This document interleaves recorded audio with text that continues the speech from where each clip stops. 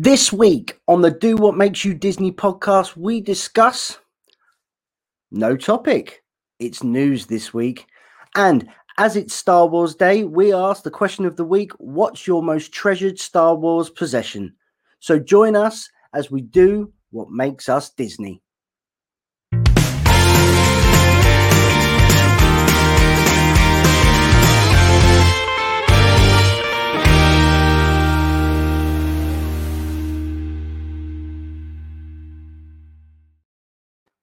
Hello and welcome to episode 16 of the Do What Makes You Disney podcast, where us UK-based Disney dads chat Walt Disney World, Disneyland Paris, and all things Disney. From ride reviews to current news, we hope to help you with your Disney blues.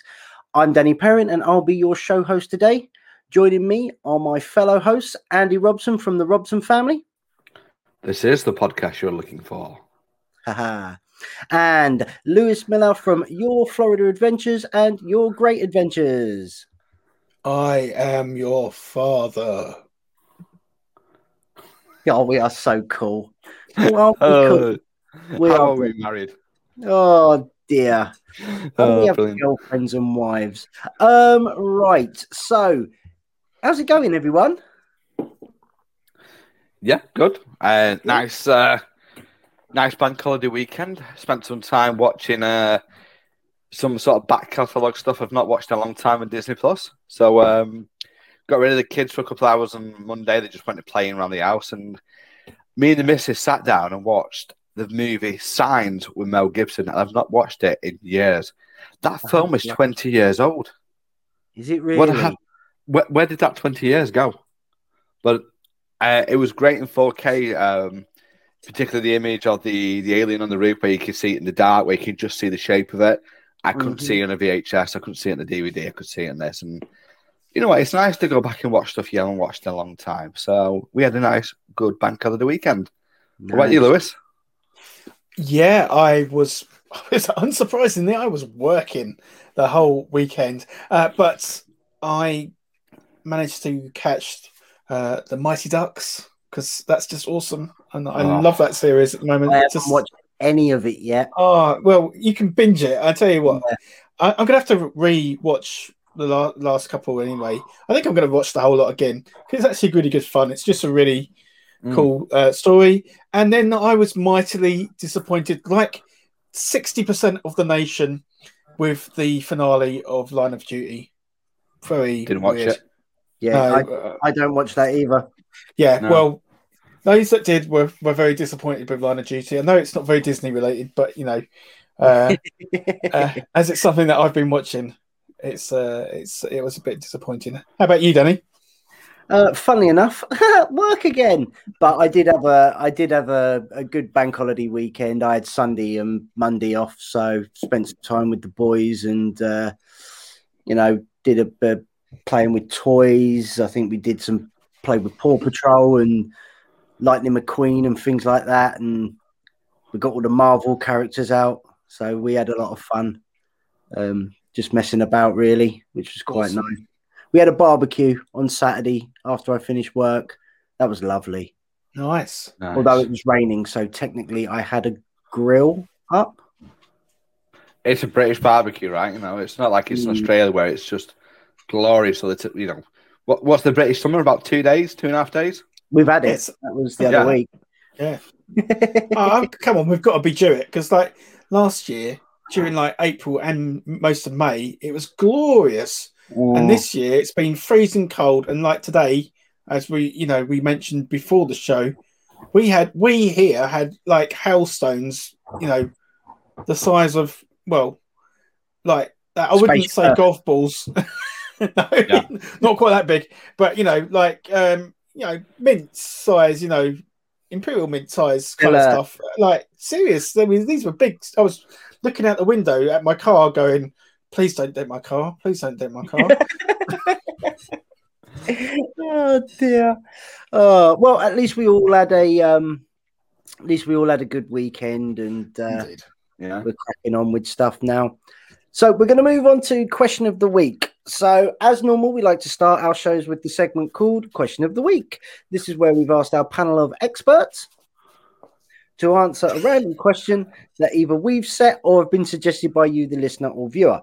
If you want to suggest a question for Question of the Week, check out our thread on our Facebook group, or you can email us directly at dowhatmakesyoudisneypodcast@gmail.com.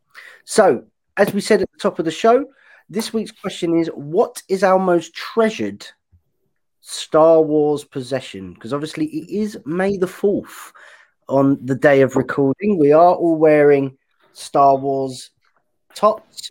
Lewis does have is it Boba Fett or? Yeah, well, Boba. actually, it's Lando. It's a Boba Fett and Iron Man. It's an Iron Fett t-shirt. Oh, Iron. I tell you, it looked like a Transformer then when you stood up. I was like, oh, no, it's an Iron Fett t-shirt. So it's a mixture of my two favorite characters in Star Wars and Marvel. Nice, very nice. So I'm going to go first because I don't really have a lot of Star Wars merch. I've got some Pop Funkos and things like that.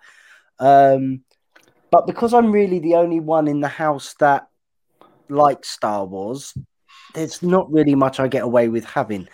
But I do have this little fella. Nice. Cool. Describe for the listener, Danny. For those of you not watching and listening, I have a Star Wars Lego Black Series BB-8 figurine. I think it took me probably about 4 or 5 hours to do in total over a couple of days. Me and Charlie messed about with it and done all that, and he sits up on the shelf. And I'm currently in the middle of building a new Black Series that I got, which was Baby Yoda. Nice. So I got Grogu for my birthday the other week. So I'm in the middle of building that, and he's somewhere. I don't know where it is. I'm not going to get up and find it. But yeah, BB-8 would be my most prized Star Wars possession as of right now, because I don't have a Zavi's Workshop lightsaber. No. And that is awesome, though. That's so cool. I mean, I would absolutely love to do like either the Millennium Falcon or the Death Star. Well, my brother-in-law, he gets Lego every birthday, every Christmas. He's got the Black Label Star Destroyer. He's got 2 Millennium Falcons. He's got the big 750-pound one. Wow. Yeah. And he's got the one from, I'm going to say, when they released one for Solo. I think he's got the Solo version. Wow. Oh, nice. Yeah, he's got so much, and I'm so jealous, and I hate him every time I see him. I'm like, you give me that Lego. Yeah, no, that's pretty awesome though, isn't it? I mean, that's a proper collection of expensive Lego stuff. Yeah. I just get the if it's over £100, I'm probably not going to get it, because I just, as much as I love building Lego, I can't justify spending it, and the wife can't sort of justify spending it. That's the answer. That's what we're looking for. There's that. Yeah. It wasn't Danny said no. It was Nicky said no. He's like, Nicky, I really want this Millennium Falcon Lego. How much is it? It's 100. And no. It's 100, and you forget it, you. Yeah. Because I did ask for the Rise of the Resistance, the transporter. Yeah. For Christmas and my birthday, and that still hasn't arrived. So, yeah. Because that was just over £100. So I like life, eh? What about you guys? Well, I'll go because I know what Lewis has got, but unfortunately, I can't find mine. It's in the loft somewhere. But I've had this since 1999, and it was an original released Qui-Gon Jinn lightsaber from the Phantom Menace. Still got it. It's been played with. The kids have played with it. They've hit me with it, but it still works. I can still sit there going, and occasionally, if I've left it out, I'll go upstairs into the bedroom and get something, get it out, and go, wife will be like, "What are you doing?" Nothing. You're 40 this year, man. Grow up. Nice. Yeah. Nice. So yeah, if I can find it for next week, I apologise to the listeners and the viewers. I didn't get home until after 7 o'clock tonight from work, and by the time we had my tea, got up here and watched half of the Bad Batch, I was just like, nah, I can't find it. So, but I will yield the floor to the wonderful travel expert to my left and get him to show his marvelous thing. I want to keep talking for a minute because it is. I'm going to filibuster for a few more minutes because I can see Lewis going, I want to show him. Go on, Lewis. So, I, being the eldest of all of us, I was born in 1974. So I was 3 when the original Star Wars came out. Wow. And I don't remember seeing it, but I'm going to tell you a little bit of a story here, guys. So I remember my very first Star Wars figures, and they were one of the Tusken Raiders, and it was one of the Imperial officers, and Greedo. So they were the 3 that I had, and I absolutely loved them. And I would, you know, Toy Story, when like Andy's little and he would like take his toys everywhere and then like swing them around, and like that was me. Literally, I would do like play with these 3 Star Wars figures, and then my collection grew, and then we in the early 80s we got a VCR. We got a VHS player. Remember those kids? Yes, you know, and Star Wars was on the telly sort of like in the early 80s, and we recorded it. And literally, because I was rubbish at sleeping, I would get up in the morning at probably about 5 o'clock in the morning, and go downstairs and put on Star Wars every single morning and watch the whole lot of Star Wars before my mum and dad got up for work. Wow. So I knew every single word, and my collection grew and grew and grew. And every night before I went to bed, I would put my collection of Star Wars figures to bed, because you know on the back of the packet they would have them in a certain order. So I would lay them out in a complete OCD way, including the gaps for the figures that I didn't have in sort of like order. So they were all went to bed, and then I had vehicles like Christmas. Like I would get all the vehicles. I was like an only child, so I was spoilt. Like okay, so we had the Attack Walker, the Millennium Falcon. I even had from Return of the Jedi. I had the Village, and I had every single original figure except for 3. And like I had loads of vehicles: X-wing fighter, B-wing fighter, the snow speeder, and some of them were still in their boxes. When I got to about the age of 13 or 14, my mum decided that I was far too old for these hundreds of pounds worth of toys. Sold them.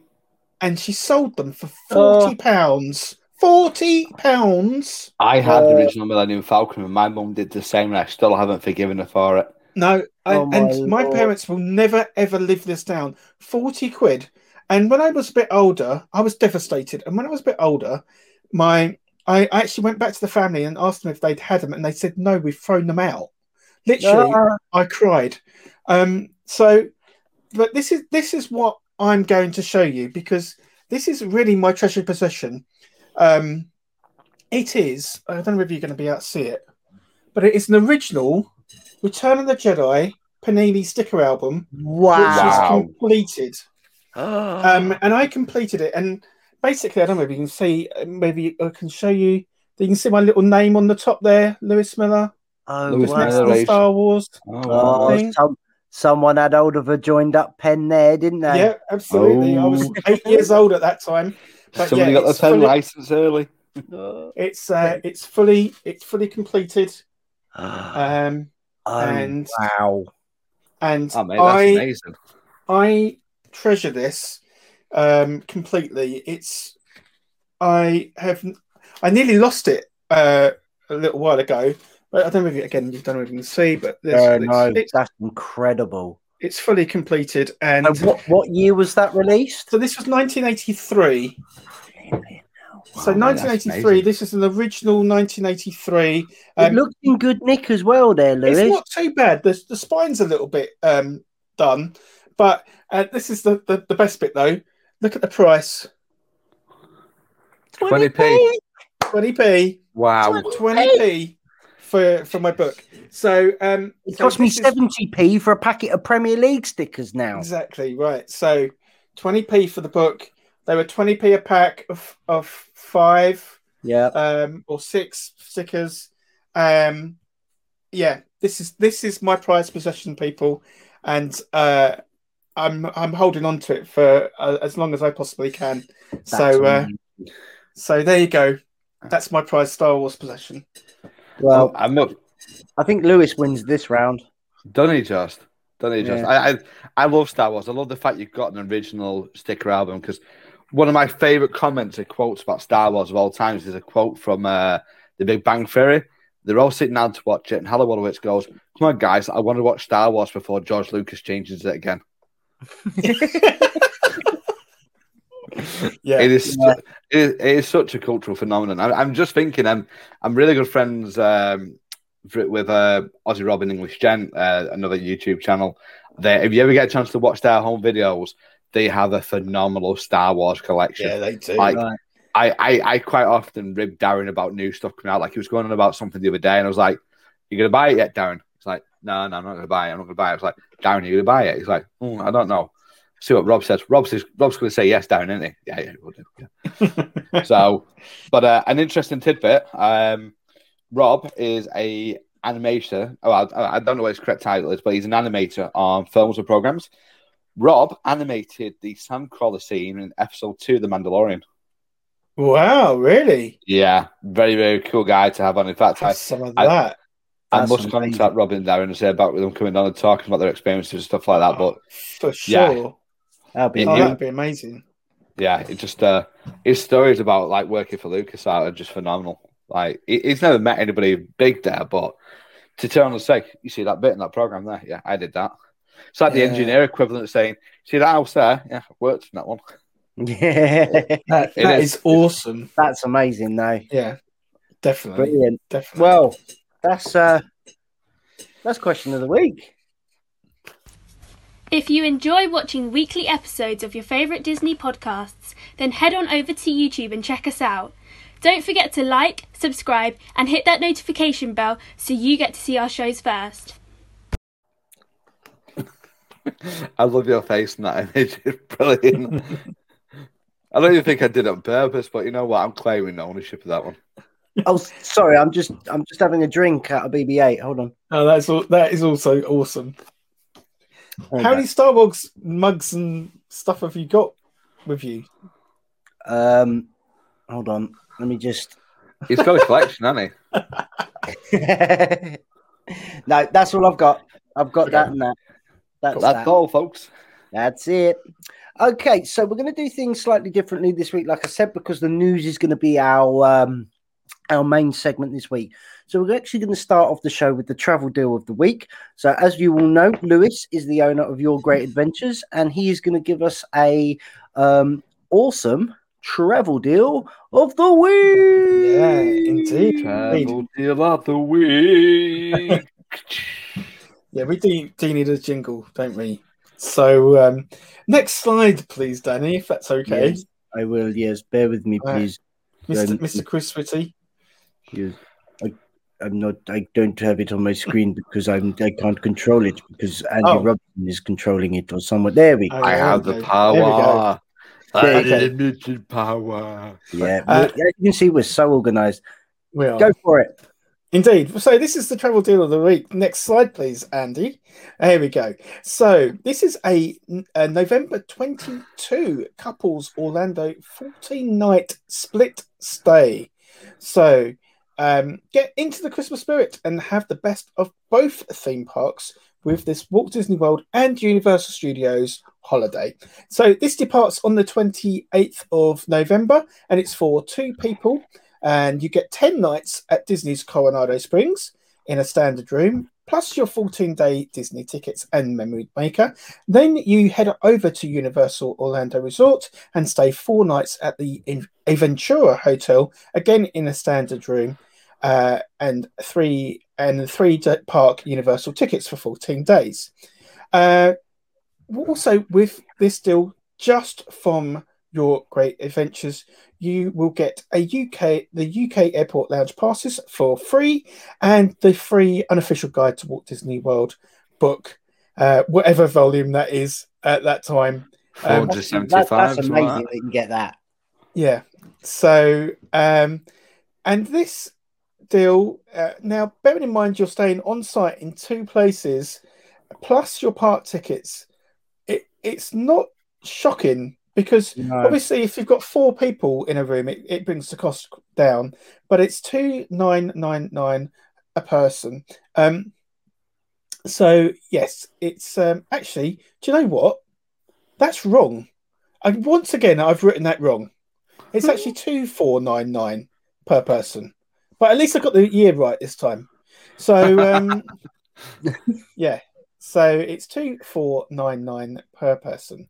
So it's even better than what it says there.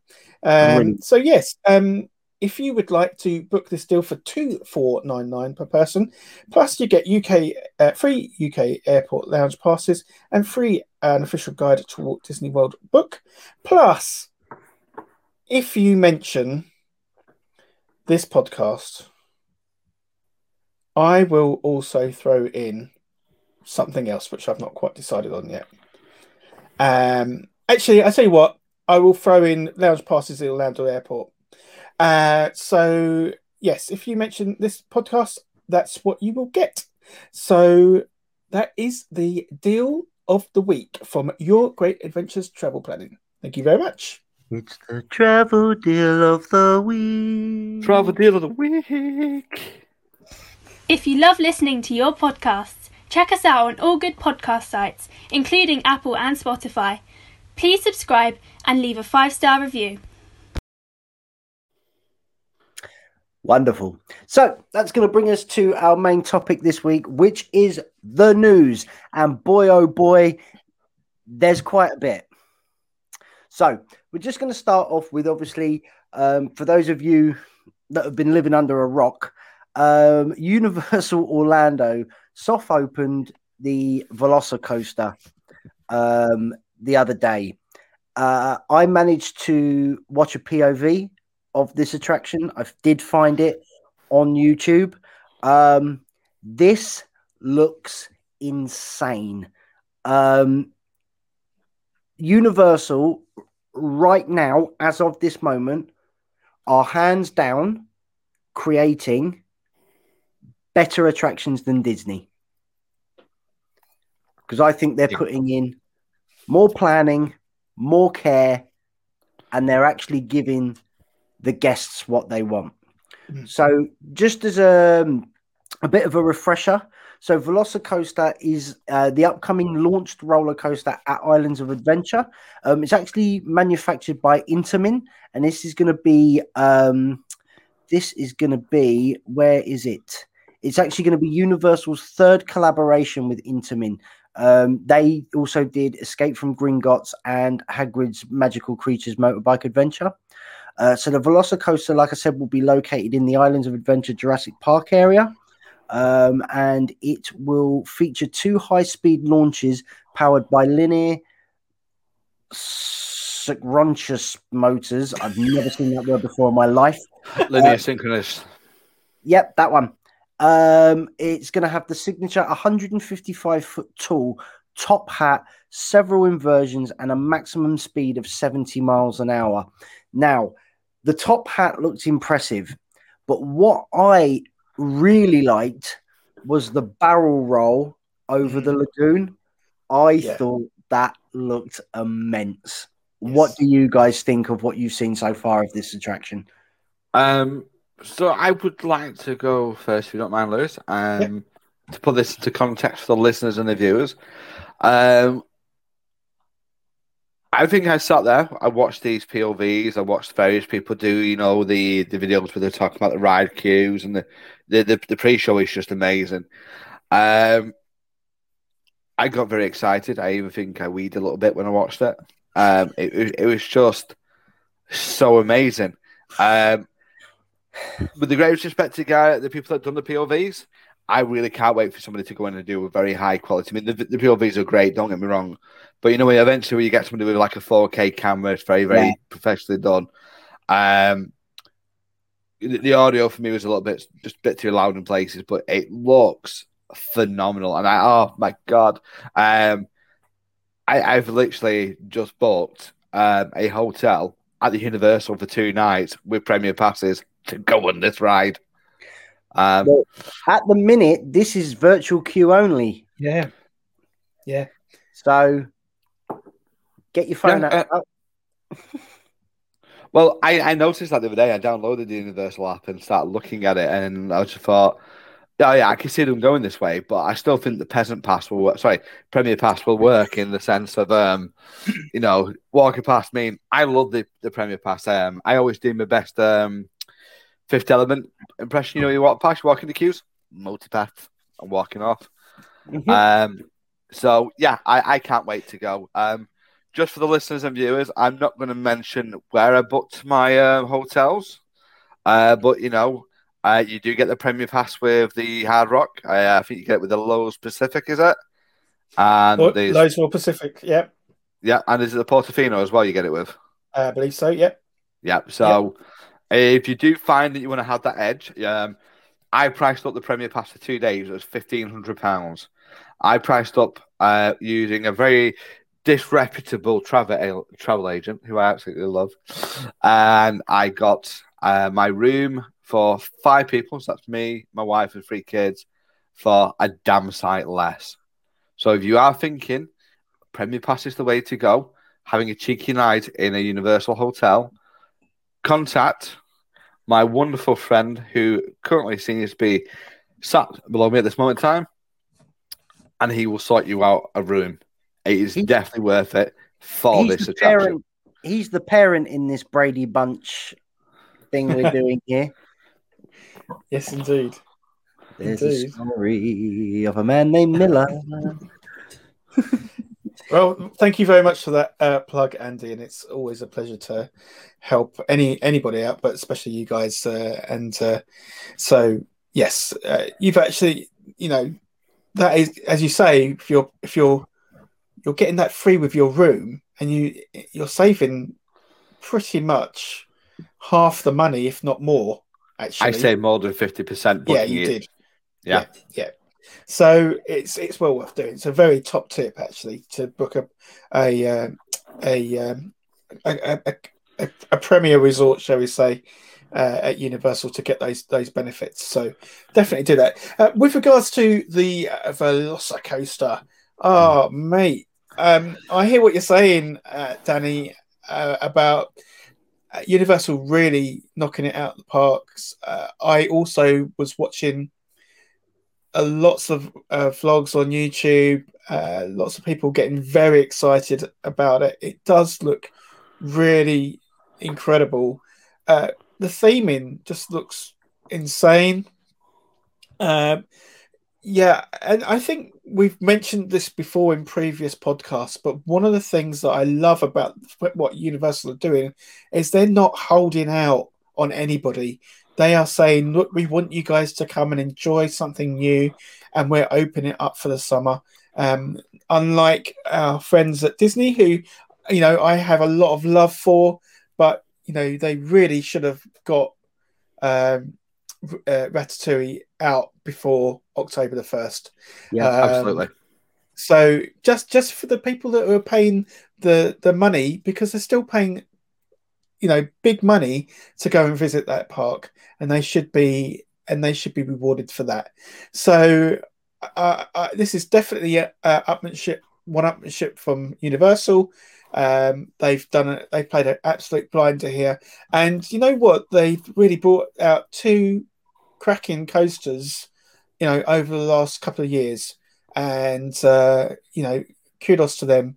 My heart is still with Disney, but it's slowly moving across, and I, for one, I am, I say it every week, I am on my knees praying that we can get out there in July, and if we do, then I will definitely be doing whatever I can to experience this coaster, despite the fact that Evie is petrified of the lap bar thing. But that was really interesting. I watched Page in Miss Tomorrow, who said himself he was quite concerned about his size and and whether he would be able to fit, but he was comfortable in there. And this looks like it's been really well designed, and it doesn't surprise me that Universal have worked with that particular company again after the success of Hagrid's. Even though Hagrid's has had a bit of a problem, getting going. It was a problem child to start with, but it's learnt the error of its ways, and it's a good little boy now. I think. Yeah, I think it's being consistent, isn't it? And I think I haven't tried Rise of the Resistance. That's the attraction that I'm desperate to try, but I still think that this probably might have the edge potentially, but I hope to find out very soon.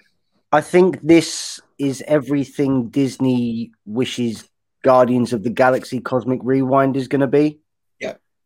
And I know we're saying that without stepping foot on it and really only seeing one POV video, but I think Disney now are looking at the Velocicoaster and going, Guardians of the Galaxy better be good. Yeah, I think they're a bit reactive though, rather than being proactive. I mean, they did it with Pandora. Pandora opened 7-8 years after the Wizarding World of Harry Potter did. Yeah, but this is what Disney are like. Disney are in no rush to add all this stuff. They're in no rush. They don't care. They don't care because they know we're still going to come. People are still going to come. So if you've got Mr. and Mrs. Smith that are going for their first trip in 2022, they're going to know no different because they might not go back in 2023. They might not go back until 2027. Then they'll be like, oh, look at this wasn't here last time, was it?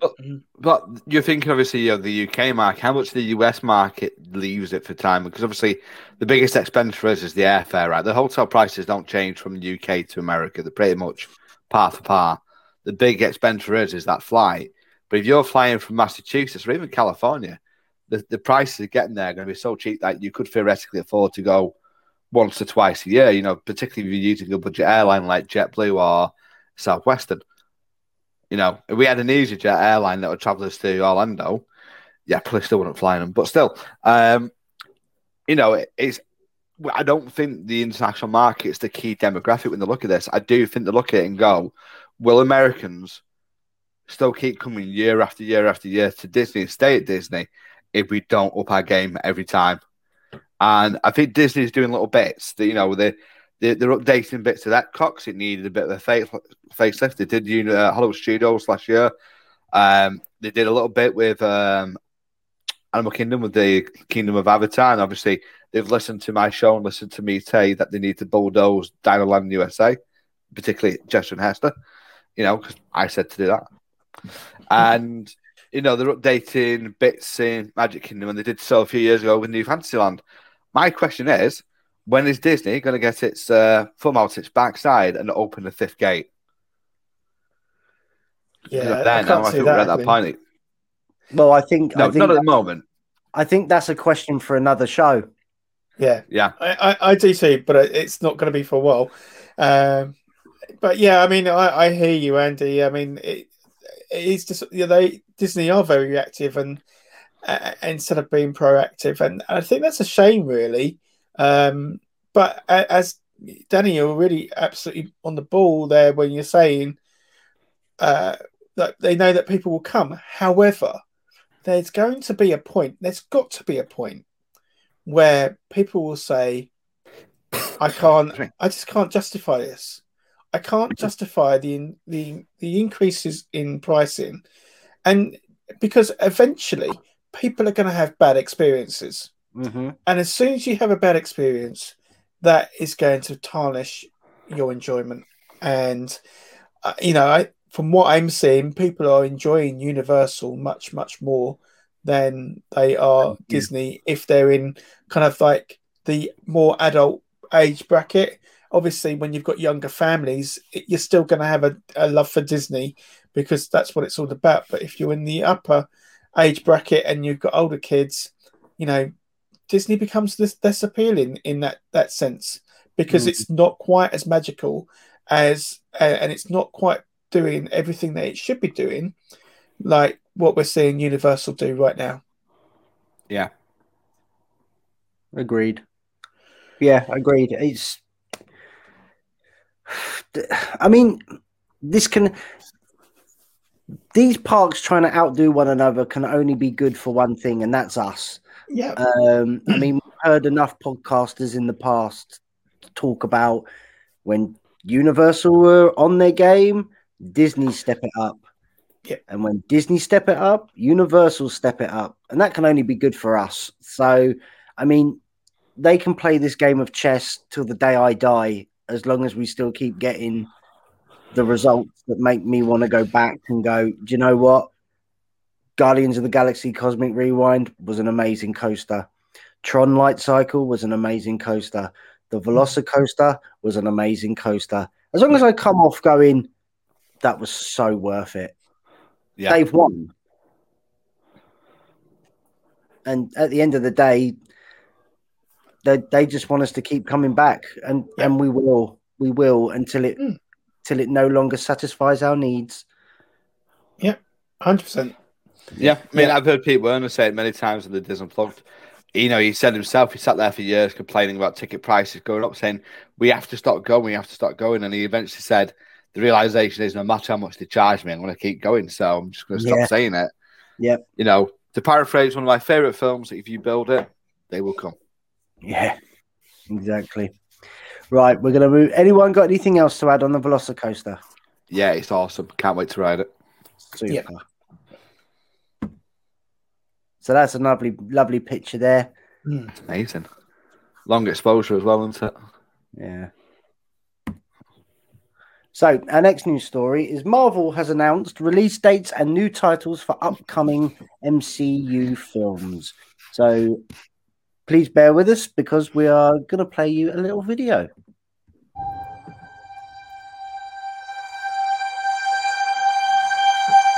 I love being with people. It's the most incredible thing in the world. What are you doing?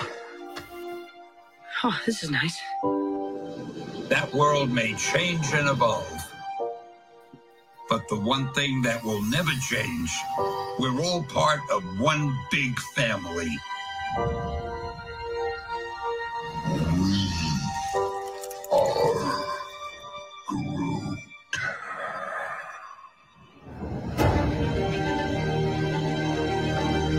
That man next to you, he's your brother.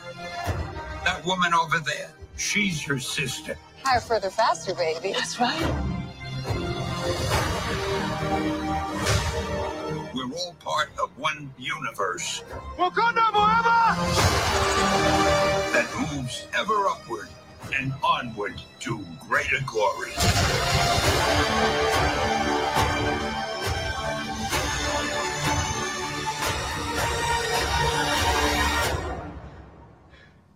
On your left.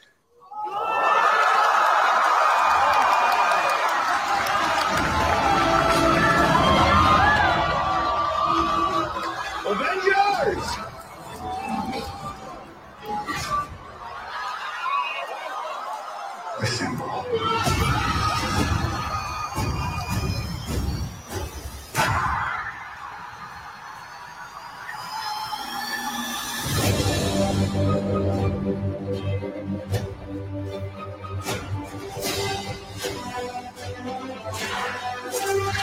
I've lived a lot of lives.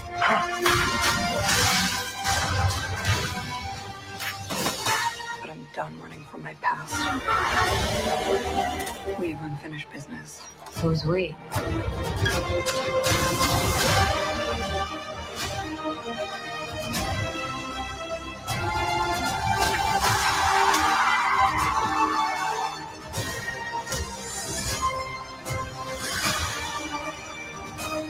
love something, you fight for it.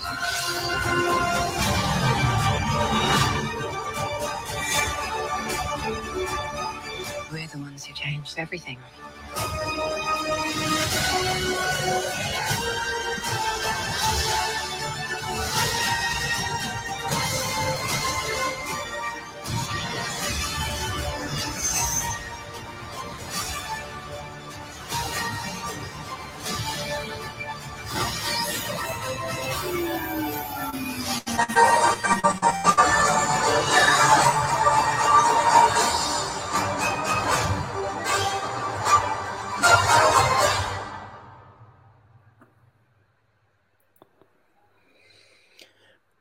Ooh.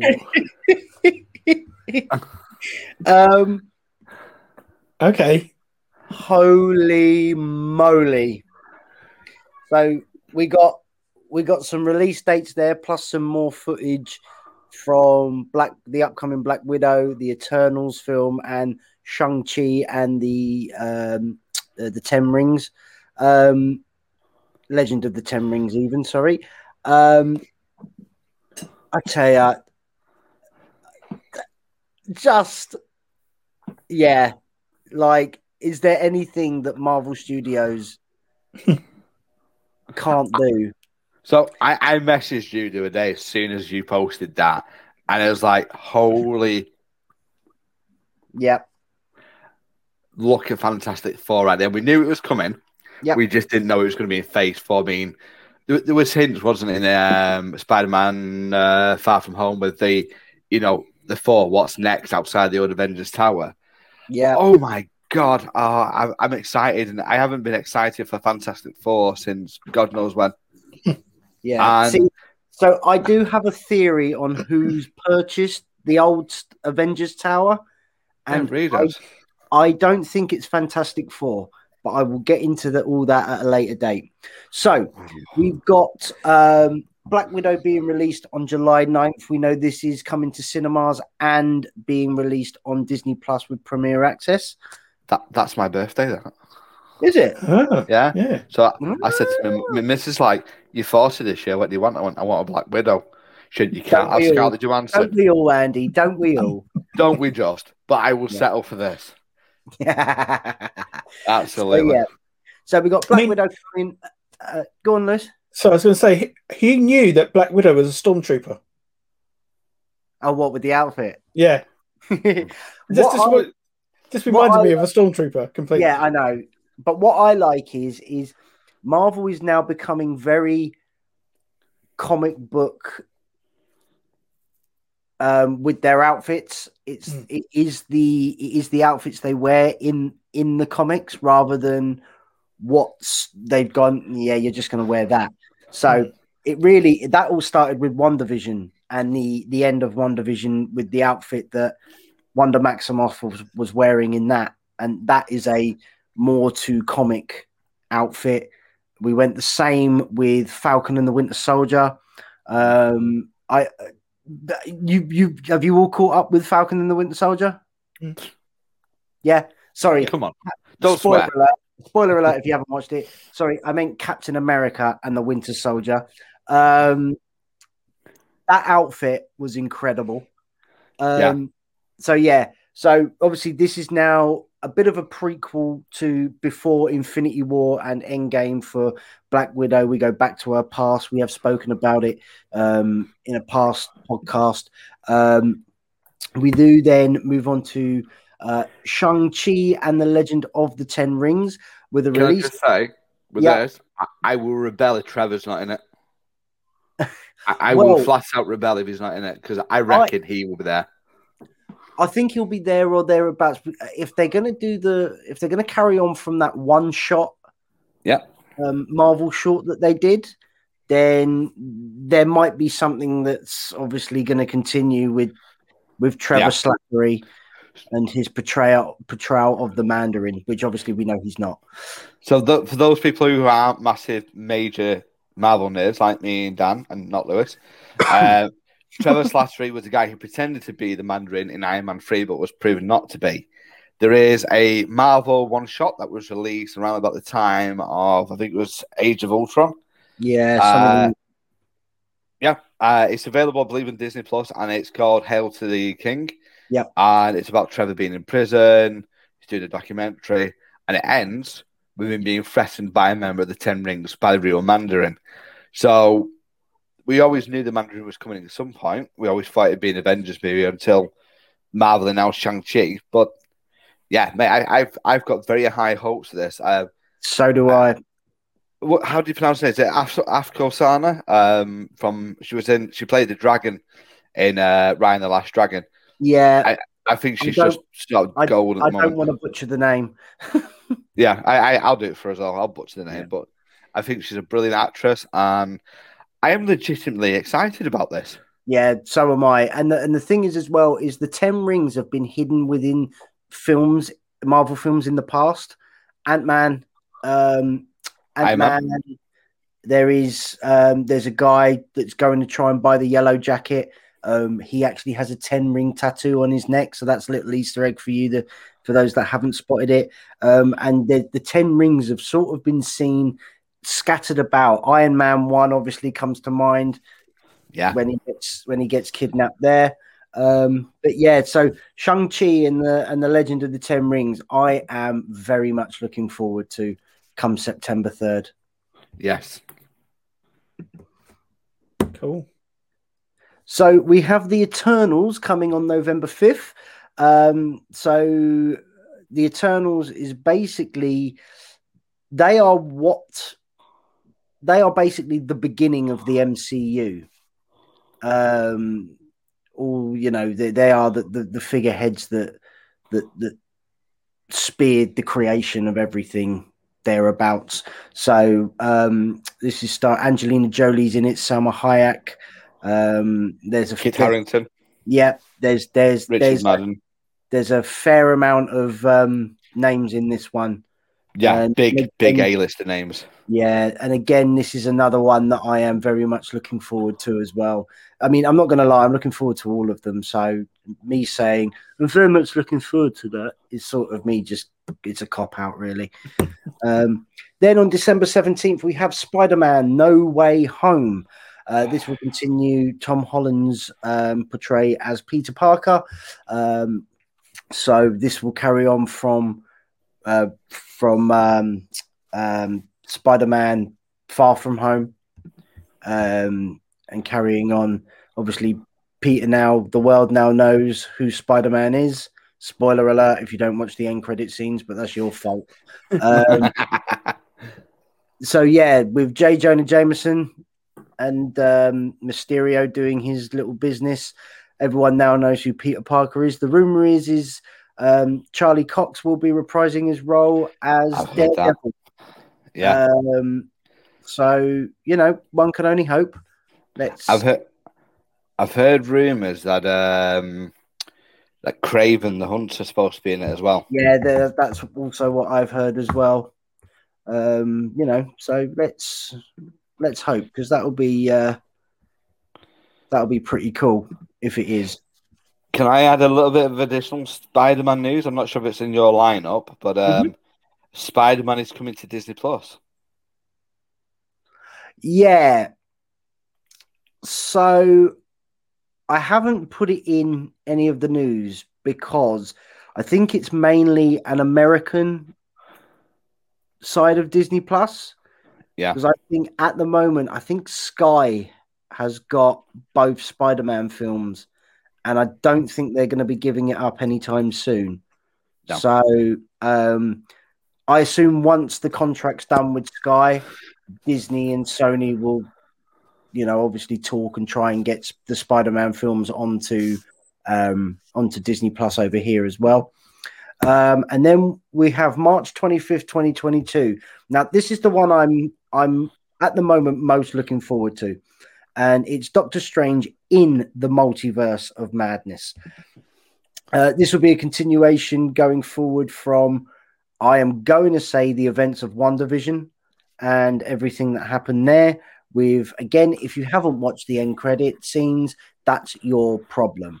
So obviously in WandaVision, we saw Wanda reading from the Darkhold and basically learning everything that's going on in there. I think this is now going to be the storyline going forward within this. And obviously, with the title, it does give away that the multiverse is coming. And we are going to start seeing branches of this and that being pulled out from different universes. Of course, this could all the multiverse could have already started, and it could start in films before this. Mainly Spider-Man. With the rumors about who's in it. Well, we know that Alfred Molina is reprising his role as Dr. Octopus from the Tobey Maguire Spider-Man series, and Jamie Foxx is reprising his role as Electro from the Andrew Garfield Spider-Man series. So the only bit of news we haven't obviously had confirmed is Andrew Garfield and Tobey Maguire going to be in this film? As soon as it is confirmed, I can assure you we will be releasing that news once we know. And then we have Thor Love and Thunder, May 6th, 2022. If this is anything like Ragnarok, this is going to be hilariously funny and brilliant. So I am very much looking forward to that. I don't know about you guys, but I'm loving what the direction Thor's gone in since Ragnarok. So yes, much so. I think it's been a very good direction. I don't want to butcher the guy's name, but Taki. Hi guys, my name's Korg. Hey guys, I'm a rock. My name's Korg. I'm a pile of rocks. I'm actually a sentient being. No need to be afraid, unless of course you're made of scissors. Little rock paper scissors joke there. I love him. He's brilliant. If you ever get a chance to watch, Meek's dead. Oh no! Yeah, I stomped on him. If you ever get a chance to watch Jojo Rabbit, he's hilarious. I think he's fantastic as a director and actor. Yeah. But yeah, I love it. That whole thing. Oh no, my brother's hurt. I think that just epitomizes the Thor and Loki relationship so much. I love it. Yeah. All right, Ben. We're gonna go jump on this ship. Wanna come? Yeah. And then we have July 8th, 2022, Black Panther, Wakanda Forever. Now, the title in itself gives me goosebumps every time I've said it. I literally have just got goosebumps now as I've uttered the word Wakanda Forever. So what we know about this film is we're not going to it looks like we're not going to explore a new Black Panther as of right now. From what we're gathering, it's going to be more about the country of Wakanda and what happens within the country that has made it what it is within the MCU. Obviously, we are going to still have those characters of Shuri and AO and all that lot coming into it. But I'm very much looking forward to see what direction they go, because what I've read so far is that they will not be recasting King T'Challa, nor will they be doing any clever Star Wars CGI magic within it. So I'm intrigued to see where this film is going to be taking the Black Panther franchise. I wonder whether or not there's going to be a hint about what happens at the end of Falcon and the Winter Soldier with Zemo being taken into custody. I wonder whether or not there's going to be something there in terms of a reflective piece. Something I can't remember what the lady's name was, the head of the militant guard, who said, I would give Wakanda a wide berth for a while. And that's not necessarily mentioning that maybe Bucky's done something. That was AO. Yeah, so AO saying that to Bucky. It makes you think she's targeting Bucky, but then you also got to think. I think Bucky Barnes is going to be a big part of this film. Yeah. Because I think the Wakandans had a hell of a lot of screen time in Falcon and the Winter Soldier.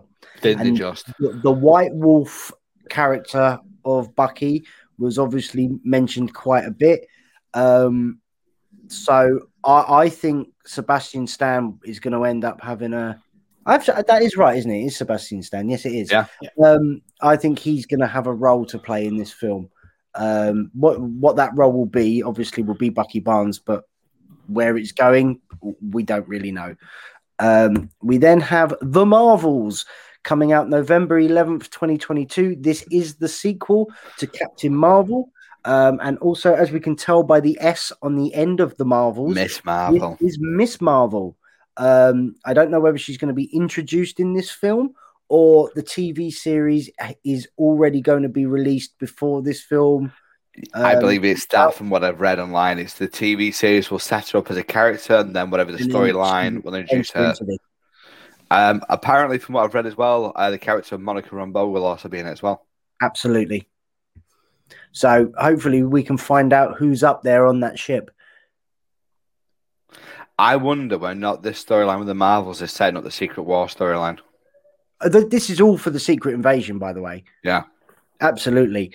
But is it Fury that wants to see Monica Rambeau, or is there somebody else up there? Because don't forget, Steve Rogers is on the moon, isn't he? Apparently so. Or could he be in a spaceship with Nick Fury? Why would Steve Rogers want to see it, though? I don't know. Don't forget, I've read somewhere, and I just thought, you know what, that'd be funny to just plonk in a podcast and see what happens. What rumor can be spread from there? Rumor Chris Evans will star in The Marvels. Yeah, let's see if we can start getting traction. Hashtag Danny said it so. Clickbait. So this is. I mean, like I said, I'm looking forward to all of these. It will be silly of me to say I'm not looking forward to any of them. I'm looking forward to them all. But this should be a good one as well. So November 11th, 2022. We then move on to February 17th, 2023 for the third Ant-Man and the Wasp, Quantumania. We know this is going to involve Kang the Conqueror as the big baddie. And hopefully we can see him as the even bigger baddie going forward along the MCU timeline. So that looks cool as well. And then May 5th, 2023, we have Guardians of the Galaxy Volume 3. Now, please take a note at the date that this is going to be released. May 5th, 2023. When do we hazard a guess that they're going to start filming this film?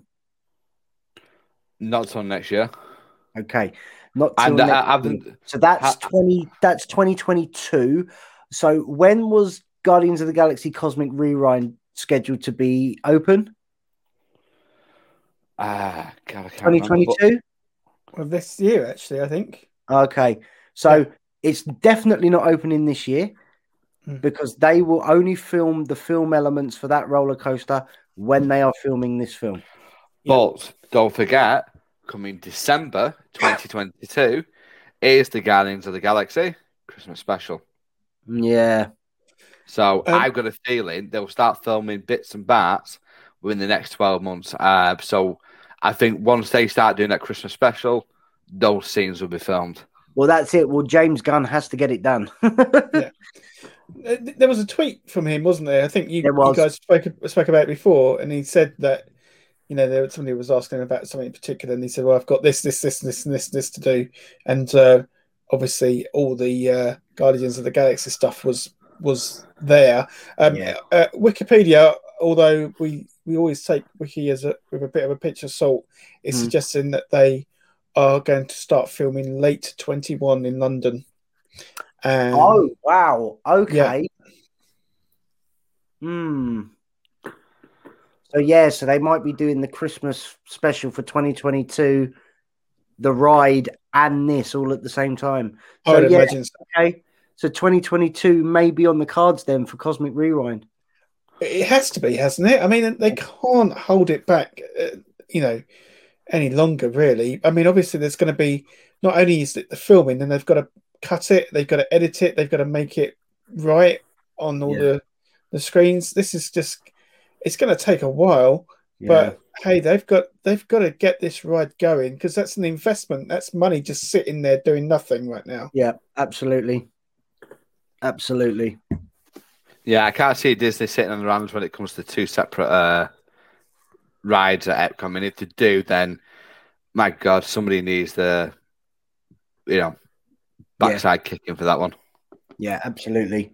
And then we have no time frame, no date, but it has now been confirmed that amongst this lineup, the Fantastic Four film will be coming to the MCU. So let's hope they do that first family some justice that they deserve, and we get a decent Fantastic Four film for a change. Hey, it's Marvel. But show me a bad Marvel film. I mean, Thor if you Dark look at, World. yeah, but that's still an okay film. Yeah, I know what you mean. Yeah, I didn't dislike it. I just don't think it was as good as maybe, it's certainly not in the same caliber as Endgame. It's definitely not up there with Winter Soldier or even Civil War. And I still think the Ed Norton Hulk's better than it. But still, they can't do a bad film. And you look at the writing, you look at the scripting, you look at the likes of Kevin Feige. I don't think there's been a good Spider-Man film since Spider-Man 2. I think that Tobey Maguire Spider-Man 2 film was the best one they did prior to the current home series. Yeah. And look at it, that whole storyline with Nick Fury in the second one, you got Tony Stark in the first one. That you don't even need to drop any extra characters in it. You don't need to have anybody in it. But the whole interlinked serialized storyline of the MCU, I've got hopes. I've got really good hopes for Fantastic Four. And you know what? I'm seriously excited because this was one of my favorite comic books as a kid. It was one of my favorite cartoons. And like you say, I want somebody to do justice to this now. Absolutely. Justice for Reed Richards. Yeah. John Krasinski. Yeah. That's the one. And Emily Blunt. That'll be my, Who would you have as a Human Torch? Chris Evans. You know what? That would be funny. It just would be funny. If they did a multiverse film with the Fantastic Four, and he's just stood there talking to Captain America, going, "Nice ass," and what flies off. That'd be funny. I mean, Human Torch will need to be somebody that's good looking, has a good body, and he's quite funny. I'm available. In case Marvel. Yeah. I mean, the humour part's there anyway. Channing Tatum? No. I like Channing Tatum, but I think as an MCU character kind of destroyed it when the people are trying to get him cast as Gambit. He just ruined it for that kind of thing. Yeah. Don't know, really. It makes for good listening, doesn't it? Yeah, it does, doesn't it? Let's move along, shall we? Yeah, let's move along. So, our next news story is the Disney have announced that the college program will return. Hooray!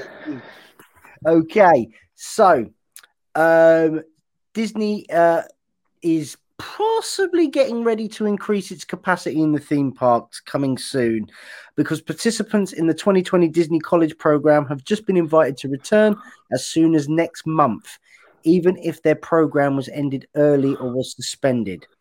Applications for a new program will open on May 5th, so tomorrow. An exciting change is that eligibility requirements have been modified to allow those who missed out last time to the ability to apply, including people who graduated while the program was suspended. The new blimey, why can't I say that word? Eligibility rule. Come on, announce it, darling. So that new rule also states that students must currently be enrolled in college or taking college classes. They need to have completed at least one semester or graduated within 24 months of the application posting date. So those who join the Disney College program will now be the first to live in the new Flamingo Crossing Village complex. Disney is modifying the occupancy of these units and will allow vaccinated participants the opportunity to live with other fully vaccinated participants. Now, nice. Is this is this Disney going, okay, we got rid of loads of people, and a lot of them were college program guys and girls. We're at 35% capacity. Mandates are going to start being lifted, and we need to get more capacity and more things open in these parks. Is this Disney now looking at this going, hi guys, do you want to come back and work for us for relatively no money compared to most people? Or is this Disney, I don't know, just part of me's got it in my head that this is Disney trying to get a bit of cheap labor out of people to get enough staff members and cast members into these parks as humanly possible for when the park capacity increases up to 50, 75, 100%. What do you guys think? I'm happy that they're coming back. Don't get me wrong. But what do you guys think? Am I thinking too much into this or... No, so I've mentioned before, I've got friends over there, so I'm sure many of us have in the community who are cast members who sadly did get made redundant. They've had to move on. They've had to find other jobs. They've had to, provide for their family. And I think many of them are now in a place where they wouldn't want to return, or they found something else, and it's difficult for them just to turn and say, sorry, mate, Disney's calling. Whereas the college program is always about Disney investment in people. It always has been about Disney investing. Yeah, all right, cheap labor. But I don't want to go as far as saying this is Disney trying to find a way around recruiting people back at full rate. I do think it's Disney saying we offer an opportunity for, I can't help but think of Evie and Freddie. So they're going to be at the age in a few years' time where they're going to go to uni. And they could possibly do something like this. I mean, I wouldn't be surprised if Evie does apply. I can definitely see her doing something like that. Yeah. And this is a great opportunity for kids to do it. I'll be 100% honest with you. I wish I knew about the college program 20 odd years ago when I was of an age where I could have applied for it, because I would have loved to have gone and done it. And I think that is Disney giving something back. I don't want to go away and say this is Disney thinking, right, okay, how can we get cheap labor? Let's bring the college kids back. I think this is them beginning. And I do think, as we saw with Disneyland California recently, they are going to be putting calls out to past cast members and say, listen, we had to take actions because of the circumstances we were in. Okay. However, we would like to gradually invite you back to your old roles should you want to. Like I say, I think some people have moved on for the better. Other people might want to go back. But no, I don't think it's anything other than that. Yeah, I actually agree with I actually agree with Andy, and I agree with Andy. It's this is one of my favorite bits of news today. I'm so pleased that they have announced this. For me, this makes me feel like that Disney are preparing for a return to normality over the next few months, or a sense of normality over the next few months. They are going to have to open up more restaurants. They're going to have to open up more attractions. They're definitely going to have to get some shows on the go sooner rather than later to eat up some of that capacity. Mm-hmm. So we've already said that until that point is ready, they can't really increase any more capacity, because there seems to be a spilling over point already now, because there's just nowhere left to queue. With the social distancing rules that are in place right now, they need more attractions to be opening and restaurants to be opening up to kind of fit more people in. But so again, I'm not seeing it as a cheap labour option. I'm seeing this as we're calling back cast members because we are having to start moving quickly, and we're calling back the college program because we are having to quickly manoeuvre to get ready for the summer season and beyond, and particularly I think for the 50th anniversary, they really need to have everybody in place, trained up, and they're ready to go for the 1st of October, because that next year, well, from the 1st of October and next year, going forward, it's going to be, a full packed house, and they need to be prepared. So, yeah, I just see this as a great news story, and I'm hoping that we're going to see Disney preparing for elements of normality. Fair enough. What about you, Dan? What's your thoughts? Yeah, I mean, now you guys have said what you've said. I think my mind was doing Jedi tricks on me and thinking, is this Disney now going, hey, cheap labor, woohoo, we've got more cast members, and that might be the case. But yeah, they know they need more cast members. They know they need more because they are not going to be sitting at 35% capacity for the rest of their existence, and they need these people back. So I am so happy that these cast members are going to be returning. Yeah. They are probably the most cast members that we interact with when we go are probably college program cast members. Absolutely. So I mean, and they're going to be happy that they're back. I mean, you just look at the Disneyland cast members, for Christ's sake, them coming back the other day. I've never seen a happier bunch of human beings in my life. Yeah. So I think the thing with that though, we saw the Walt Disney World cast members ecstatic to be back in last July.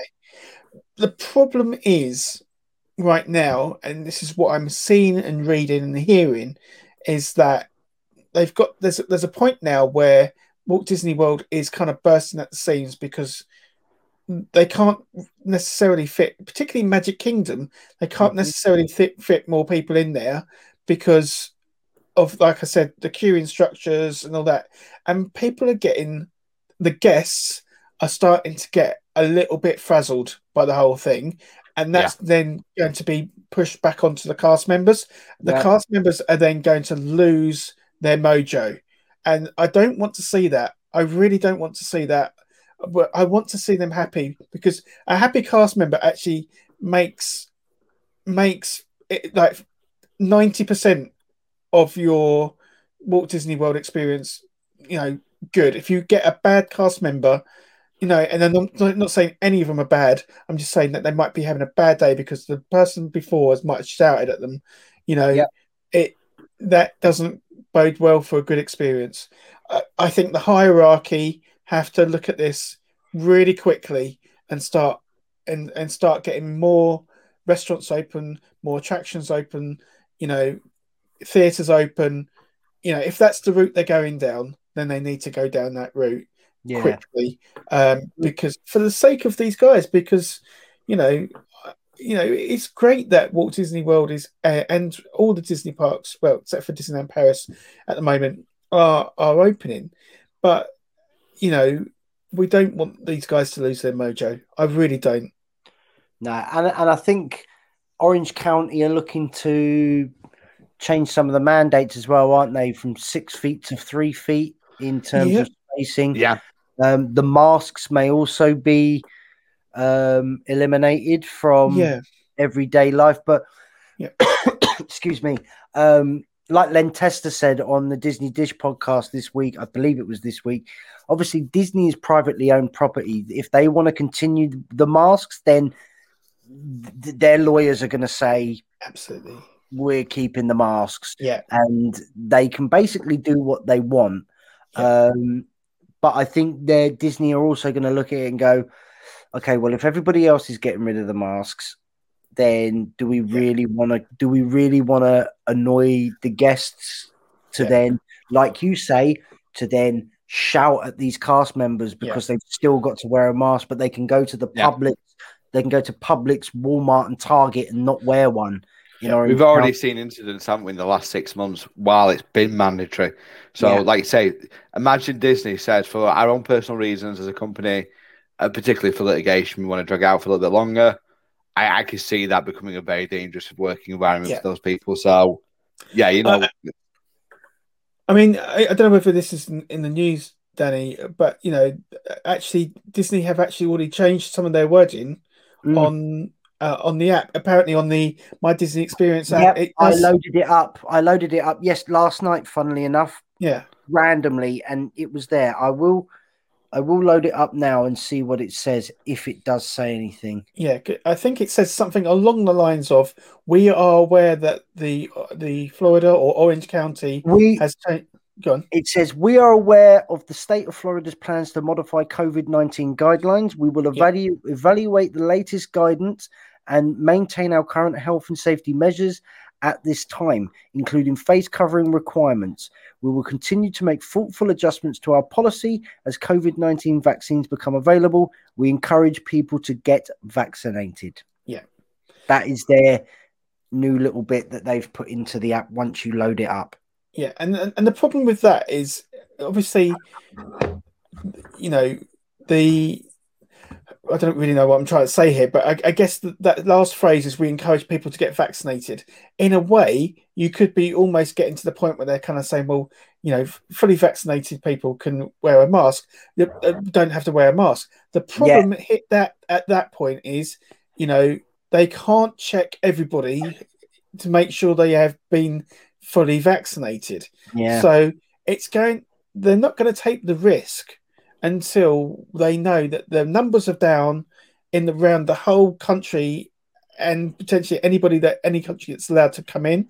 Yeah. And and that there's not going to be any risk that on property they're going to have a super spreading event. Yeah. Because if that happens, that is game over for them. So, and they've not had it so far, so they're never going to take a risk. And as we know, with the 5 keys that they have now, health and safety is the top priority for Disney, and it has been since Walt's days. It's not a new thing. It's what some of the key things that he put in place is the health and safety of his guests and his cast members are the top priority, and so therefore we just have to, unfortunately, deal with the masks until they're comfortable to deal with it otherwise. Yeah, absolutely. Okay.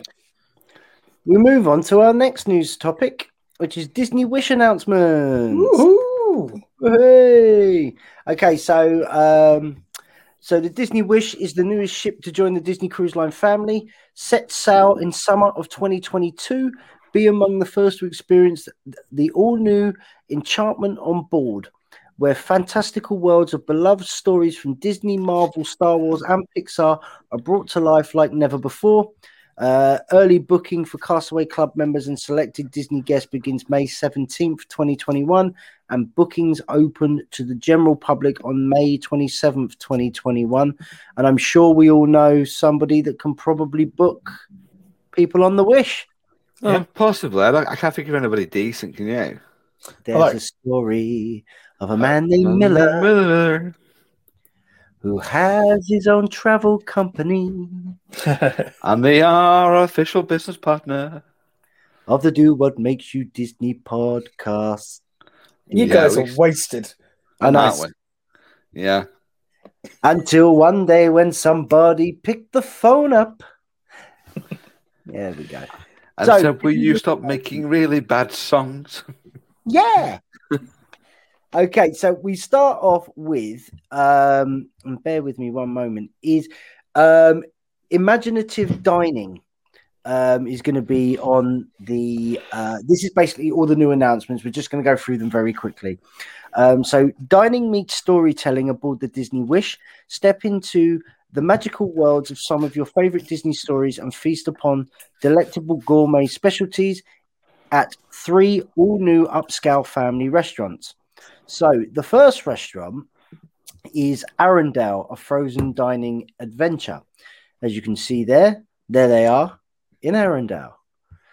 And bear with me. So for the first time in forever, be a part of the world's first frozen-themed theatrical dining experience as you are magically transported to the enchanting kingdom of Arendelle aboard the Disney Wish.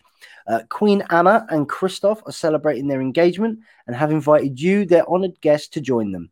Behold festive musical performances from Elsa and Olaf as you devour hearty Norwegian-inspired cuisine made by Oaken himself. It's a dinner worth melting for. So there's that first one. The second one is The Worlds of Marvel.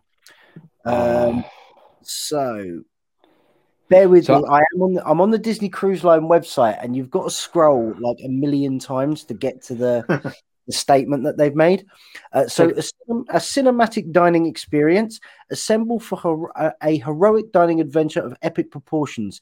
Explore state-of-the-art tech at the Avengers Technology Showcase while indulging in flavorful global cuisines from classic all-American fare to rich African flavors inspired by some of your favorite heroes. During dinner, leap into your own action-packed superhero story where an Avenger or two might turn to you to help them save the day.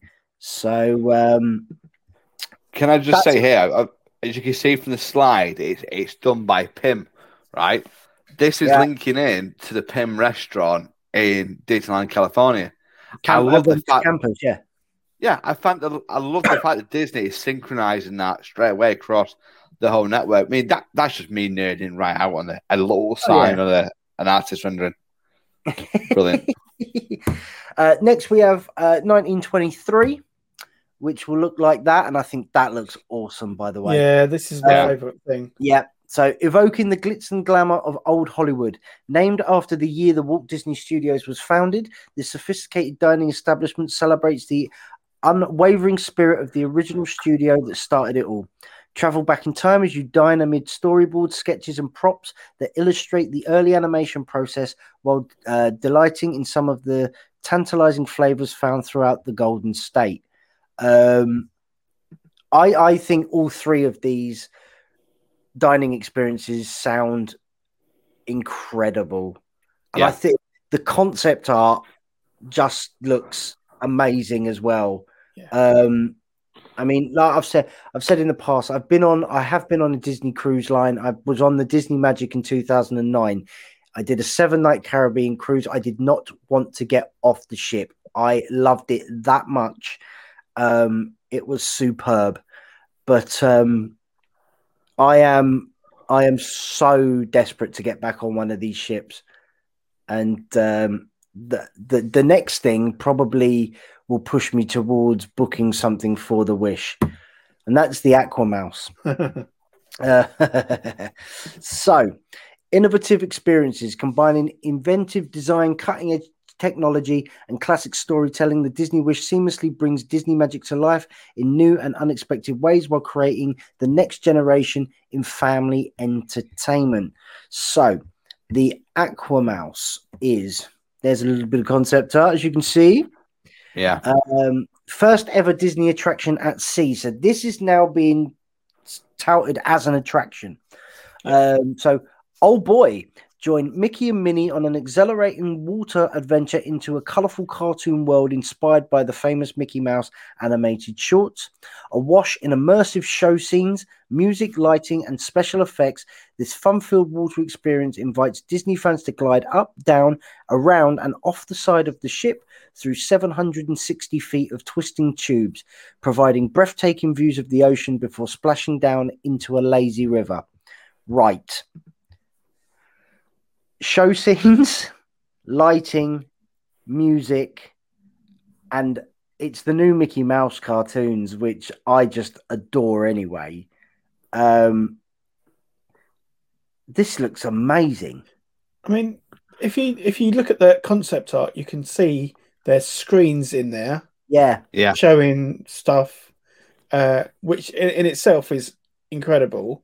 Mm-hmm. Yeah, I mean, this is gonna. I mean, I'm sure it won't take you that long to go around the 760 foot of it.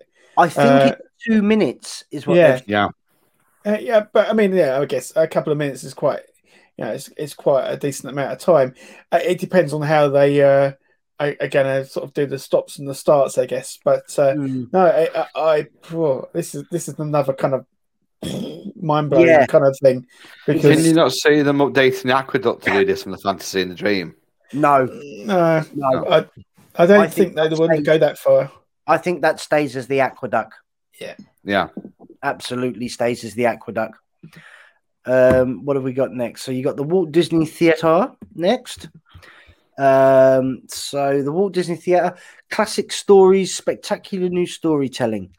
Behold dazzling Disney magic inside a luxurious setting inspired by the fantastical floral worlds of the animated classic Fantasia. Sit back and get lost in Broadway style live shows, including Disney's Aladdin, a musical spectacular, plus 2 all new original productions. Also, they've got in here is the Watery Delight. So you can make a splash. Sunshine meets fun time on the upper decks of the Disney Wish, home to 10 pools and water play areas. Wow. 10 pools inspired by Mickey and his pals, or toy around at Toy Story Splash Zone, featuring larger than life rubber bath toys and a Slidosaurus Rex family slide. Nice. I know. You then move on to the Hero Zone. Game on. Action-packed physical challenges and game show-style competitions can be found at this groundbreaking recreation space where families are invited to play together.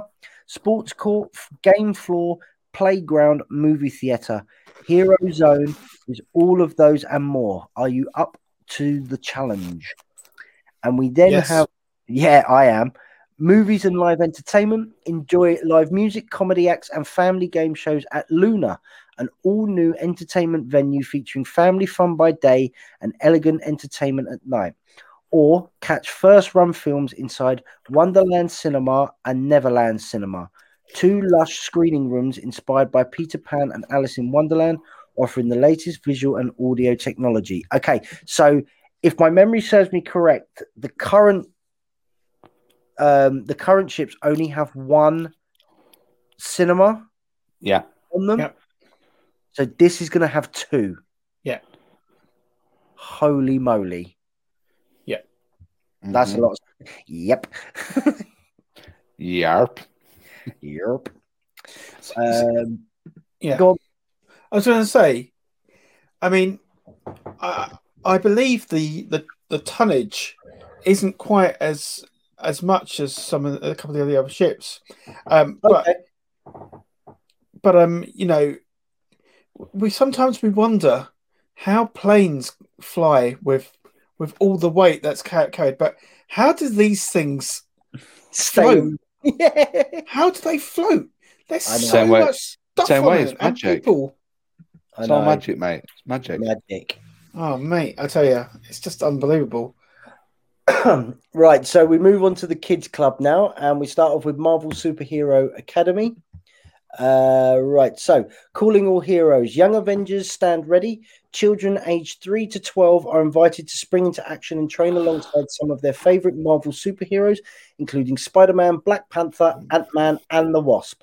Inside this sleek headquarters, kids can unleash the hero within as they team up and select their very own super suit, and then put it to the test in a battle with some infamous villains of the Marvel Universe.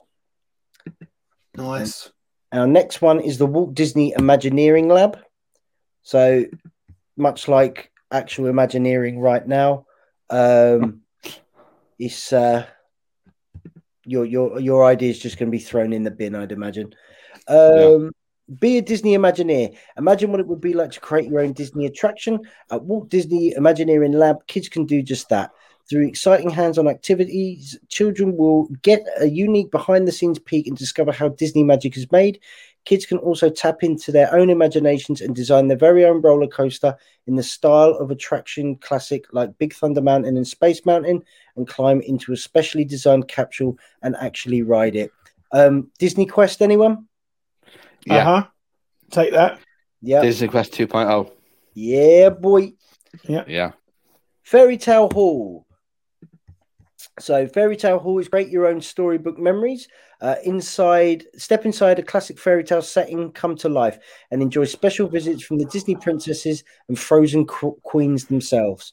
Inside Fairy Tale Hall, young royals can craft floating lanterns at Rapunzel's art studio, act out their favourite stories in Belle's library, and even create their own ice magic at Anna and Elsa's summer house. Happily ever after on the high seas, indeed. And then you've also got the Small World Nursery for anyone 6 months to 3. Obviously, that's where you just dump your kids and tell them to stay there. And then there is the Club for the Tweens and Teens. So ages 11 to 14 can go to the Edge, and 14 to 17 can go to the Vibe Club. Yeah. And do you know what? The thing that I love the most about all this is for children ages 3 to 12, the Kids Club experience starts with a deck-long slide from the Grand Hall to the Oceania Lab. Straight in. I mean, like, how cool is that? Before you even do anything, the only way you can get, well, it's not the only way, but the best way to get straight into it's down a slide. That is awesome. It's amazing. Okay, we then move on to elevated adult escapes. Adults can dine, relax, and immerse themselves in magical settings designed just for them on the Disney Wish, from upscale restaurants to sophisticated lounges to an expansive pool area. We are going to start this off with the Star Wars Hyperspace Lounge. Yes, we are. Yes, we are. May the 4th be with you. Although by the time we finish recording this podcast, it's going to be Revenge of the 5th. Right. This is the place you're looking for. Haha. Coruscant, Tatooine, Batuu. Watch worlds drift by at this stylish space bar boasting stellar views, where you can sit back and sip on some out of this world concoctions while being transported throughout the Star Wars galaxy. Families are invited to experience this interstellar watering hole during the day, but at night the lounge jumps into light speed and becomes a haven for adults only, offering interactive tasting experiences and signature beverages inspired by the hit films. So that looks cool. I'm not going to lie. I'm not going to lie. I will make a Star Wars fan out of my wife. I guarantee. We then have the Quiet Cove. Quiet Cove again. Retreat to the relaxing adults only, which features an infinity pool, bar, and poolside lounge dedicated to swimming, savouring drinks, and soaking up the sun. So it's separate from the family area. It is adults only there. Yeah. And then we have Paolo Steakhouse. For those of you that don't know Paolo, unfortunately, I didn't get a chance to eat at Paolo when I went on the Disney Magic. My mother and father have, and they decide to tell me every time we talk about a cruise. But it is apparently amazing. Yeah. So prepared to be pampered at this elegant adults-only restaurant, inspired by the lovable pomp and circumstance of Cogsworth, the enchanted clock from Disney's Beauty and the Beast, an evolution of the Paolo restaurant that Disney cruisers already know and love. Paolo Steakhouse offers a scrumptious selection of premium steaks and exquisite Italian dishes, featuring 2 distinct dining areas amid a warm, tranquil atmosphere with spectacular ocean views. Paolo Steakhouse, one of 3 new Beauty and the Beast adult-only experiences on the Disney Wish, serves up a subtle nod to Beast loyal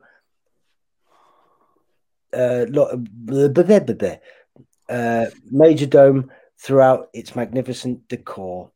You also have the Rose and Enchanted, which are lounges that are also inspired by Beauty and the Beast. Nice. So, accommodation. So, we have Artful Retreat. The tradition of Disney storytelling can be found inside all staterooms on the Disney Wish, thanks to artwork and subtle touches that celebrate iconic elements of Disney films, from magic castles to enchanted woodlands to the spirit of the sea. So we have, I'm not entirely sure, obviously that is a Cinderella type room that we've got there.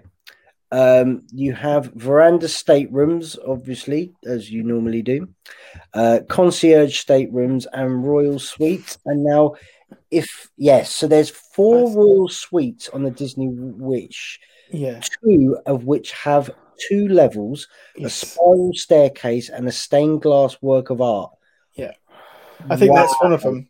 I think what you're showing there is the bedroom for one of the royal suites. 2 levels royal suites. And you're talking like £400 million for 4 nights. Oh yeah. Would you like 1 or 2 lungs, please, Bob? Kidneys on top. Why not? Yeah. Oh dear. So Disney Wish. I'm excited. Yeah. I mean, I know it's late at night and we're flagging a little bit, but I'm excited about this. It's yay. No, I think it's awesome that again, they could have held off on this. They could have said, we're not gonna. One of the things, I think this is a really positive move from Disney, because the cruise industry has been hit the hardest out of everything. The travel industry's been hit hard. That's not. There's no bones about it. But nobody has cruised since March 2020. Yeah, and at all. So we've been able to travel. People have been able to travel around, but nobody has really cruised at all. So the fact that Disney have turned around and said, we're just going to go for it, and we're going to bring this out, and we're going to give our guests something to look forward to is great, and it does look amazing. And if we have the money at some point, I would love to have a trip on this, because it does look spectacular, and it does look as though it's going to be doing the kind of the 3 and 4 night cruises around the Bahamas and the Castaway Cay. So yeah, it's. I think it's going to be an amazing opportunity, amazing ship. Yeah. Yeah. No, I agree. Andy, anything? Yeah, I mean, I was looking at the whole spec. I mean, Disney saw me in that bath. Screw everything else. So I just want to sit there watching Coruscant and Mustafar and Tatooine. I'll be in there slowly getting drunk. I'm not worried about anything else. I do want to join the Marvel Avengers Academy. I do want to sit there while somebody goes into the unknown and they bring your food out at the same time. The unknown's my belly. Yeah, totally. And then, I can just imagine it when you get your bill and you're like, hang on, love, this isn't right. And all of a sudden you hear somebody go, let it go, let it go. No, Elsa, I'm not paying the tip. But yeah, you know what? I do love Disney Cruise Line. It's just, it hasn't happened for us yet as a family for various reasons. And, I'm hoping one day that I'm able to go on this ship or any of the other ships, and really, really do hope to sort of see how amazing this looks, because people often say, yeah, Disney is more expensive than Royal Caribbean, it's more expensive than Norwegian or any of the others, but you got to think this is one of the true only family friendly cruise lines out there. So yeah. No casinos on this bad boy. No. Nope. Absolutely. Cool. Right, so we're going to move on to our last news story, and this is our last news story. Light, darkness, a balance.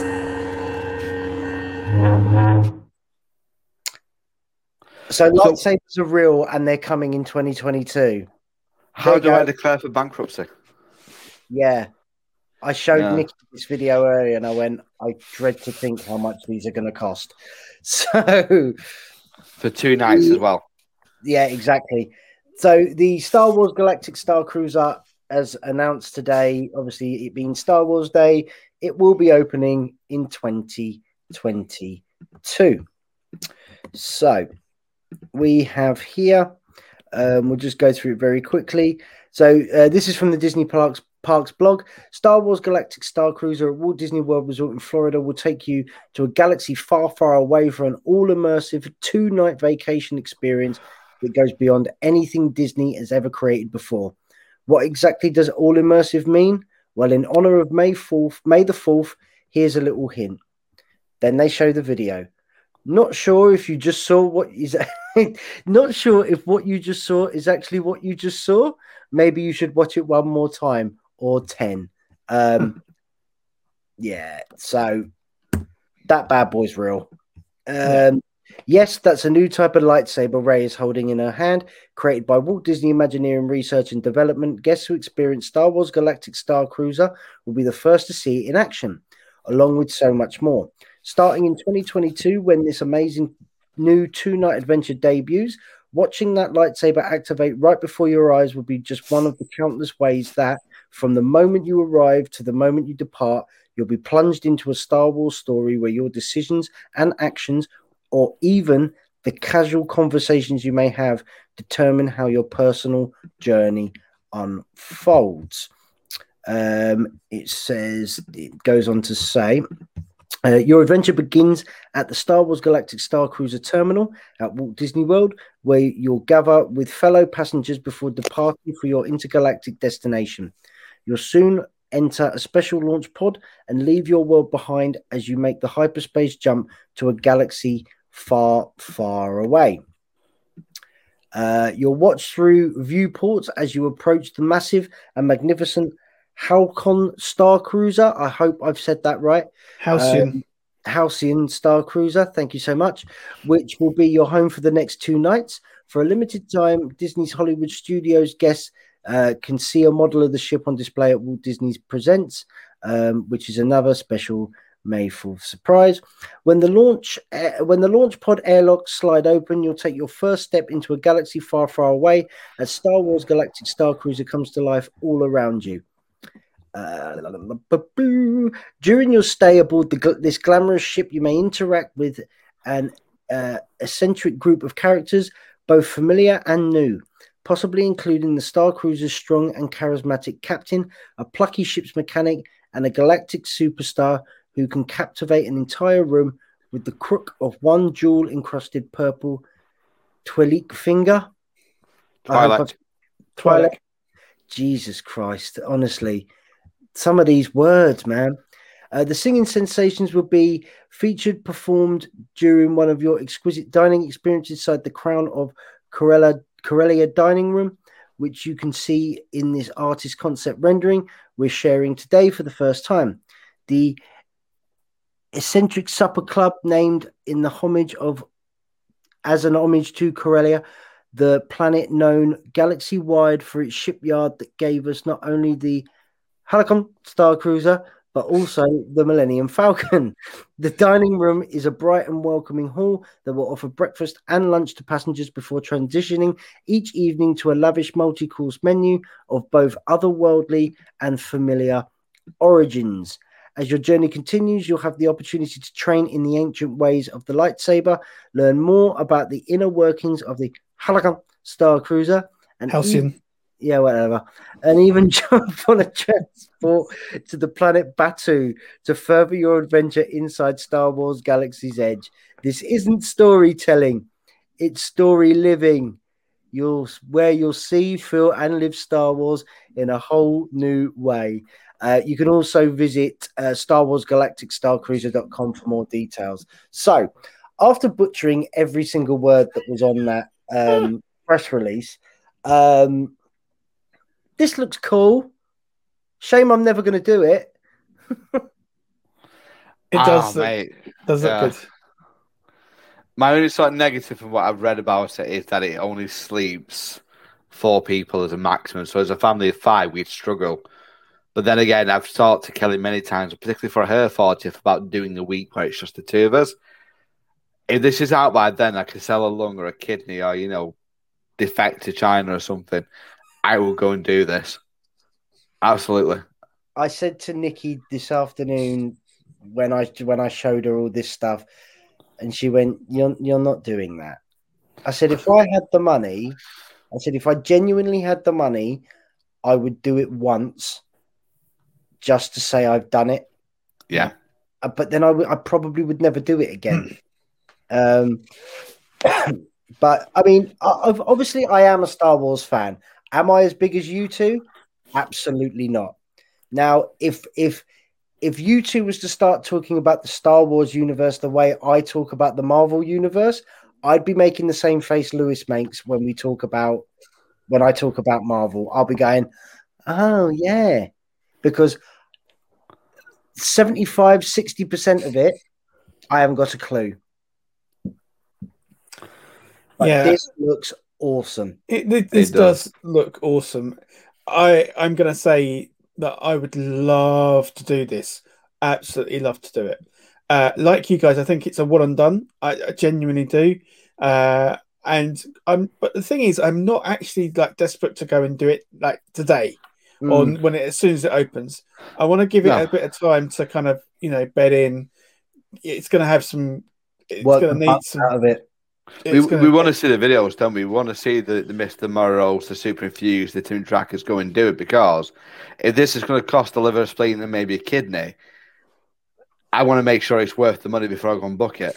I can tell you one person that will do this experience the first day, and Lewis will know it will be Lou Mongello. Yeah, 100%. Guarantee to you that man will be booked on this for the very first day it's available to be done.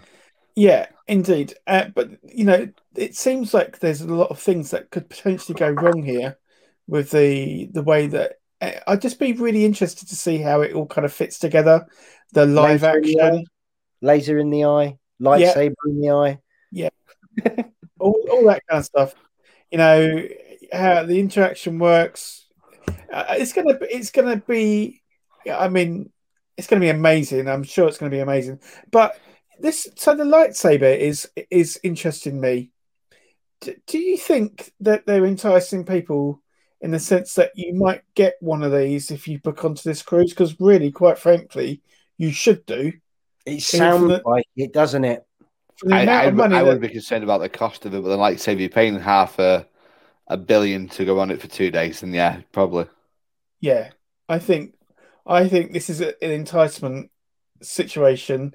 If you want one of these, the only way you're going to get it is doing this. Yeah. So I'll raise you a bit of one-upmanship. Obviously, this is Disney raising a game of integration. How long before Universal announces that they're opening? And I'm going to use this because it's probably the mainstay when it comes to integration. Harry Potter, a Hogwarts hotel experience. Shall I tell you when? I'll tell you when Universal announced that. Next week? No, if this works. Yeah. As soon as Universal clock that this has worked, I guarantee to you, just like you've just said, the Harry Potter, Hogsmeade, Hogwarts experience hotel will open up. And let's be honest, they've got the space for it because there's a whole land doing absolutely nothing in Islands of Adventure right now. And that's where Poseidon's Fury. Yeah. Lost Continent. That's doing nothing. Now, you could either expand that into the Wizarding World and the hotel experience tax on from there. I don't know. Are they going to do that? Probably not. But no. But yeah, I think if this works,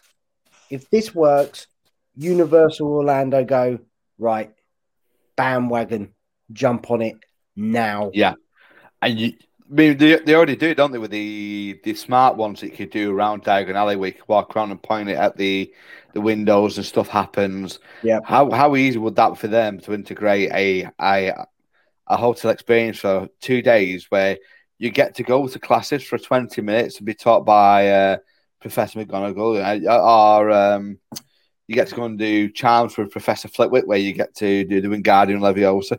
People will snap that up. I mean, that's taking cosplay to a whole new level. Yeah. I mean, there's part of me though that will, like, obviously, they would want to do it around the Harry Potter theming, but there's part of me that thinks that they might want to go backwards. They, would want to go forwards.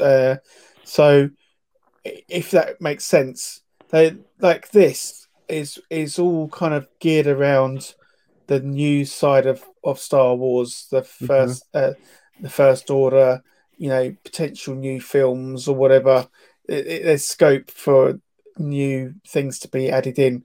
I think if Universal were to do like a Harry Potter type thing, it might be more around Fantastic Beasts rather than Harry Potter, because they would have that ability to change things, move it forward, etc., etc. Yeah, So, I mean, I think the only thing that beats Star Wars in terms of this is if Universal actually make a real life dinosaur. That could be a really good way of doing integration. I mean, they're obviously very slowly beginning to transition Jurassic Park into Jurassic World. Yeah, and that change is going to be coming. We know, we can gather that now with the Velocicoaster. Yeah. So, but yeah, I mean, Jurassic World would even be if you could somehow do it, would be an awesome little experience as well. Yeah. Well, yeah, it'll be Animal Kingdom Lodge, but with animatronic dinosaurs in a way that allows you to spend a day as a raptor wrangler, or to spend a bit of time, learning about the processes of caring for dinosaurs. That would work. I would pay for 2 nights in that. Yeah. I think you're right though. I think as soon as Universal realise that this is worked and this is a money maker, they are going to be on it like a car bonnet. Oh, yeah. Phenomenal. Yeah. So cool. So that is going to do it for the news. And that also is going to bring us to the end of this week's episode. We would like to thank you for listening or watching if you're following on YouTube. Thank you to my co-hosts. Andy, how can any listener get hold of you on the Soch? So you can find me on Instagram, Facebook, and YouTube under the Robson Family. On Twitter, it's vlogs_Robson. And of course, although I don't give it as much love as I should do, we have our blog on WordPress known as the Robson Family blog. Wunderbar. Lewis, how can the folks out there get hold of you on the social medias? On the social, you can catch me on Facebook, or you can, obviously, as we've already mentioned a number of times, you can contact me if you would like to book your future holiday, whether that be to Walt Disney World or anywhere in the world. You can catch me at lewis@yourgreatadventures.co.uk. You can catch or go to the Your Great Adventures Facebook page or Instagram page or on LinkedIn, wherever you want to go, really. The only place I'm not really active is Twitter, I'm afraid. So, of life. Yes. So yeah, that's me. I won't mention the other thing because it's kind of, like I said, it's on a bit of a hiatus at the moment. So we'll move on to you, Danny. So yeah, you can follow me on Instagram at pairing_with_the_mouse. I am trying to be a little bit more active on there at the moment. I'm struggling to. I know it's just posting a picture, but I'm struggling to go, oh, what can I post today then? But I am going to try and be a little bit more active on there. I am on Twitter as well, at Pairings Mouse. Again, I don't really do a lot on it because I've got such a hatred right now for Twitter, which I don't think is ever going to disappear right now. No, you don't say, really? No, you don't mention it every week. I thought you loved that cesspit of villainy and scum. No, cesspit, I never call it that. It's a hellhole. Yeah, so that's where you can catch me. I'm also on Facebook if you, for some strange reason, want to be friends with a person like me. Yeah, if you have enjoyed the show and would like to join our mailing list for updates, sound bites, and behind the scene clips, please email us at dowhatmakesyoudisneypodcast@gmail.com. You can also follow us on Twitter, Instagram, and of course Facebook, where you'll find up-to-date information on future shows and what we three are up to. Don't forget, we are available on all good podcast sites everywhere. Like, follow, and subscribe to ensure you get to hear us first. 5 stars and comments are always appreciated. And we'll be back soon with another episode of the Do What Makes You Disney podcast. But until then, stay safe and remember, do what makes you Disney, and may the Force be with you. Bye. Bye. Live long and prosper. Oh.